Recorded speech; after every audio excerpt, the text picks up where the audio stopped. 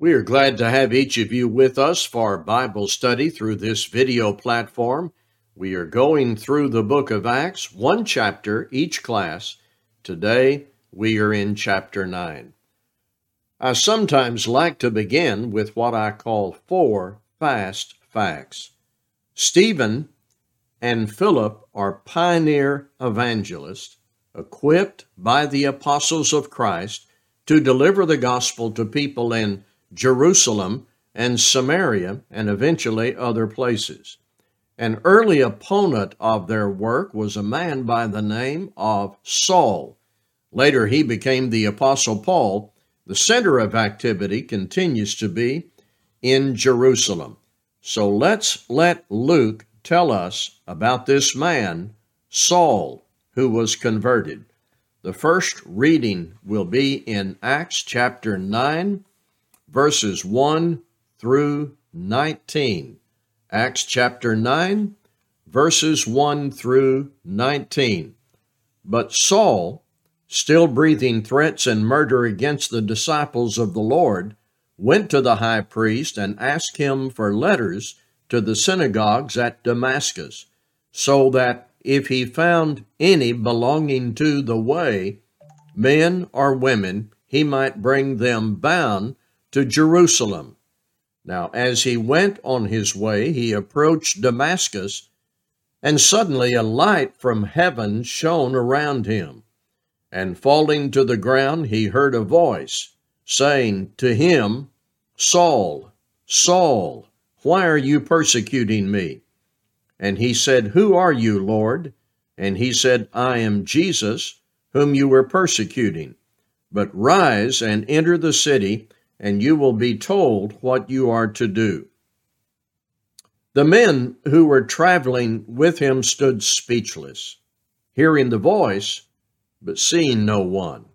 Saul rose from the ground, and although his eyes were open, he saw nothing. So they led him by the hand and brought him into Damascus, and for 3 days he was without sight, and neither ate nor drank. Now there was a disciple at Damascus named Ananias. The Lord said to him in a vision, "Ananias," and he said, "Here I am, Lord." And the Lord said to him, "Rise and go to a street called Straight, and at the house of Judas look for a man of Tarsus named Saul, for behold, he is praying. And he has seen a vision of a man named Ananias come in and lay his hands on him so that he might regain his sight." But Ananias answered, "Lord, I have heard from many about this man, how much evil he has done to your saints at Jerusalem. And here he has authority from the chief priests to bind all who call on your name." But the Lord said to him, "Go, for he is a chosen instrument of mine to carry my name before the Gentiles and kings and the children of Israel. For I will show him how much he must suffer for the sake of my name." So Ananias departed and entered the house, and laying his hands on him, he said, "Brother Saul, the Lord Jesus, who appeared to you on the road by which you came, has sent me so that you may regain your sight and be filled with the Holy Spirit." And immediately something like scales fell from his eyes, and he regained his sight. Then he rose and was baptized, and taking food, he was strengthened. That's Acts chapter 9. Verses 1 through 19. Verse 1 of Acts 9 is actually not the first mention of this man, Saul. You may recall when we were back in chapter 7, at the execution of Stephen, there was someone assisting. This is Acts 7:58. Then they cast him out of the city and stoned him. That's the stoning of Stephen. and the witnesses laid their garments at the feet of a young man named Saul. It is clear Saul was a party to all this early opposition to the Lord's work through the apostles. Acts 8 verse 1 says, Saul approved of Stephen's execution. Now here we are in chapter 9, and Luke says he's still breathing threats and murder against the disciples of the Lord. He acted sort of like a bounty hunter, we might say. He went to the high priest. He secured warrants for the arrest and punishment of Christians. His job was to bring them bound to Jerusalem for whatever the authorities decided to do to them. We're going to regard Saul as another unlikely prospect.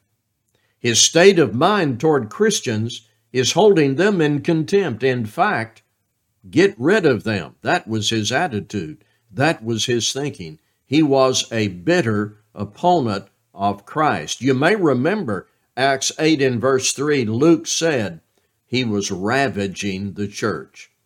But one day, Saul is headed to Damascus, and suddenly a light from heaven flashed around him. This is not his conversion. He isn't a Christian yet, but his attention is certainly arrested to what's happening. He fell to the ground and heard his name being called, Saul, Saul, why are you persecuting me? We will discover as we go through this, not every conversion was exactly like this. Certainly, the conditions of salvation are uniform across all these conversions, but not every circumstance or setting or scene of each conversion is identical.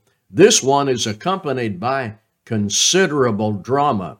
You don't see this in every conversion. Here is a man knocked to the ground and has a conversation with the Lord. He is told to go somewhere to hear the gospel and be baptized. There was no other conversion circumstance exactly like this, yet the conditions of becoming a Christian were the same for Saul as everyone else. He said in response to hearing his name, "Who are you, Lord?" likely using the term Lord, but not certainly with full knowledge of who this was and what this was about at this point. So Jesus answered, "I am Jesus who you are persecuting." And then instructions came peculiar to this case. Go into the city and you will be told what to do. Saul is blind at this point, but is led by the hand into Damascus, 3 days there, still unable to see, and at the same time fasting. Meanwhile, the Lord had everything set up with the preacher, Ananias. Notice in verse 13 that Ananias was at first reluctant, knowing Saul as a persecutor. The Lord said, "Go, for he is a chosen instrument of mine to carry my name before the Gentiles and kings and children of Israel." Then in Acts chapter 9, listen again. I'm going to read verses 17 through 19. Ananias departed and entered the house, and laying his hands on him, he said, "Brother Saul, the Lord Jesus, who appeared to you on the road by which you came, has sent me so that you might regain your sight and be filled with the Holy Spirit." And immediately something like scales fell from his eyes, and he regained his sight. Then he rose and was baptized, and taking food, he was strengthened. It is clear to us, reading this text, God had plans for Saul in the future, having to do with taking the gospel to many people. His conversion is marked by that phrase in verse 18, he arose and was baptized. We will encounter this story 2 other times in Acts in later chapters. Once again, as we observed with Simon and with the Jewish priest, Saul is an unlikely prospect. We're ready to continue now in Acts chapter 9, actually with the latter part of verse 19 and down through verse 22. Acts 9, the latter part of verse 19 and down through verse 22.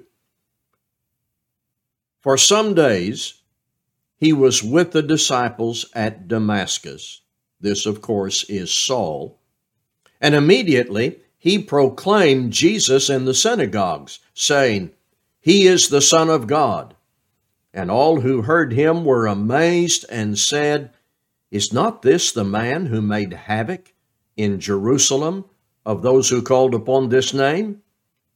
And he has not come here for this purpose, to bring them bound before the chief priest?" But Saul increased all the more in strength and confounded the Jews who lived in Damascus by proving that Jesus was the Christ. Saul, now a Christian, spent some time with the disciples at Damascus. We have made this observation several times already, that Christians were a close-knit group, helping each other, assembling together, forming local churches. Saul is now with his new brothers and sisters in Christ. Now, Saul was no stranger to the synagogue system, so that became his initial point of contact and witness. He's proclaiming Jesus, and he's saying, "This is the Son of God." A few days earlier, he would have denied this and would have arrested those who taught this. But he's now a Christian. The conversion of Saul was not lost, however, on the people. They were amazed, and they said, "Is this not the man who made havoc in Jerusalem of those who called upon his name? And has he not come here for this purpose, to bring them bound before the chief priest?" So the people are bewildered, but Saul is not deterred. In fact, Luke says he increased all the more in strength, and he confounded the Jews who lived in Damascus by proving that Jesus is the Christ. So his mind was changed. His life was changed by the gospel of Christ. Now he can't keep silent. He must tell others that Jesus is the Christ. I want you to think about what a change of heart and life Saul had. He has a new understanding of who Jesus is. He has a new reverence for God. He has a new family and a new message. He's an unlikely prospect, now a Christian with a new perspective about the Messiah. I'm going to continue now at verse 32 in Acts chapter 9. "Now as Peter went here and there among them all, he came down also to the saints who lived in Lydda. There he found a man named Aeneas, bedridden for 8 years, who was paralyzed. And Peter said to him, 'Aeneas, Jesus Christ heals you. Rise and make your bed.' And immediately he arose, and all the residents of Lydda and Sharon saw him, and they turned to the Lord." More miracles through the hands of the apostles.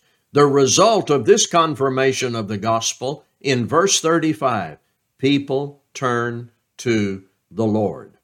I'm going to continue at verse 36.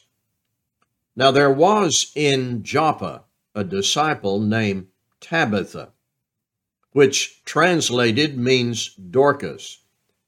She was full of good works and acts of charity. In those days she became ill and died, and when they had washed her, they laid her in an upper room. Since Lydda was near Joppa, the disciples, hearing that Peter was there, sent 2 men to him, urging him, "Please come to us without delay." So Peter arose and went with them, and when he arrived, they took him to the upper room. All the widows stood beside him, weeping and showing tunics and other garments that Dorcas made while she was with them. But Peter put them all outside and knelt down and prayed, and turning to the body, he said, "Tabitha, arise."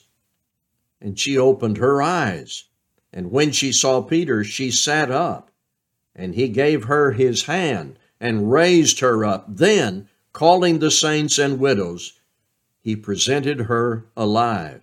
And it became known throughout all Joppa, and many believed in the Lord. And he stayed in Joppa for many days with one Simon the tanner. The story related here is one of the most endearing narratives in the book of Acts. The disciple of Christ, Tabitha, her name translated to Dorcas, Aramaic to Greek. Now, how she is described, full of good works and acts of charity. Here is a good example of individual benevolence that is modeled all over the New Testament. Christians were people who were good to people, helpful, benevolent. When Dorcas became ill and died, everybody thought about this, how good she was. And there was no immediate assumption that an apostle would come and raise her. So they prepared her for burial. They sent for Peter. Peter raised her from the dead. And the purpose is seen. Remember, the purpose of miracles was not to eliminate all illness and death. The purpose was to confirm that the gospel was sent from God, and that the apostles were sent from God by Jesus Christ. Indeed, it says, it became known throughout all Joppa, and many believed in the Lord. That verse, 42, highlights the purpose of these miracles. And I will mention raising the dead was not a common thing. In 3.5 years, Jesus only raised 3 people from the dead. It was not just to keep people alive, but a sign from God at a critical time that these men who performed these miracles were messengers authentically delivering a message from God. All right, that's Acts chapter 9. Takeaways. Again, I want to make the point about unlikely prospects. I know I've already mentioned this, but it bears being repeated over and over again. Unlikely prospects. We should guard against the automatic assumption that there are certain people who will never believe and obey the gospel. I think sometimes we do that. We look at people and we size them up, and it exhibits prejudice on our part when we draw an immediate conclusion. He wouldn't be interested in the gospel. She's never going to become a Christian. That exhibits prejudice. And it may also exhibit that we are not thinking about how powerful the Word of God is. There were few men in that area as unlikely as prospects as the Saul of Tarsus was. He became a Christian. We ought to think of every non-Christian we know without automatically ruling them out. It may be hard for us to conceive, but there are people who have maybe a rough exterior, but enough heart and conscience that they will listen to the gospel. And some of those people, by the grace of God, will hear that message. It will strike their hearts, and they'll become obedient. True conversion always results in 2 things: association with other Christians and telling people about the gospel. We are not apostles, but if we are Christians, we want to be with other Christians as best as we can. And we want other people to hear the gospel. That is uniform all through the book of Acts. Think about this. Persecution against Christians is always against Christ. And that comes out in chapter 9, verse 5. Jesus said to Saul, "You're persecuting me." So when someone works in opposition to faithful Christians, that opposition is against Jesus Christ. Think of it this way. We are members of the body of Christ. Attacks against us are certainly attacks against him. Consider the contrast in Acts chapter 9. Saul, who became Paul the Apostle, a well-known faithful preacher of the gospel. Dorcas, who was well known before Luke wrote Acts, but she acted faithfully. She used ability she had, a recipient of the grace of God, just like Paul. Simple, quiet, service to God, no less important than complex, widespread, public service. That's Acts chapter 9. Acts chapter 9. And we're coming up on next time, Acts chapter 10. By the way, I had the graphic wrong on that slide there where I had my takeaways. Please don't ask me to do this whole recording again. We have been in Acts chapter 9, and these are the takeaways that we emphasized. Next time, Acts chapter 10. Thank you for listening to these recordings brought to you by the Laurel Heights Church of Christ in McAllen, Texas.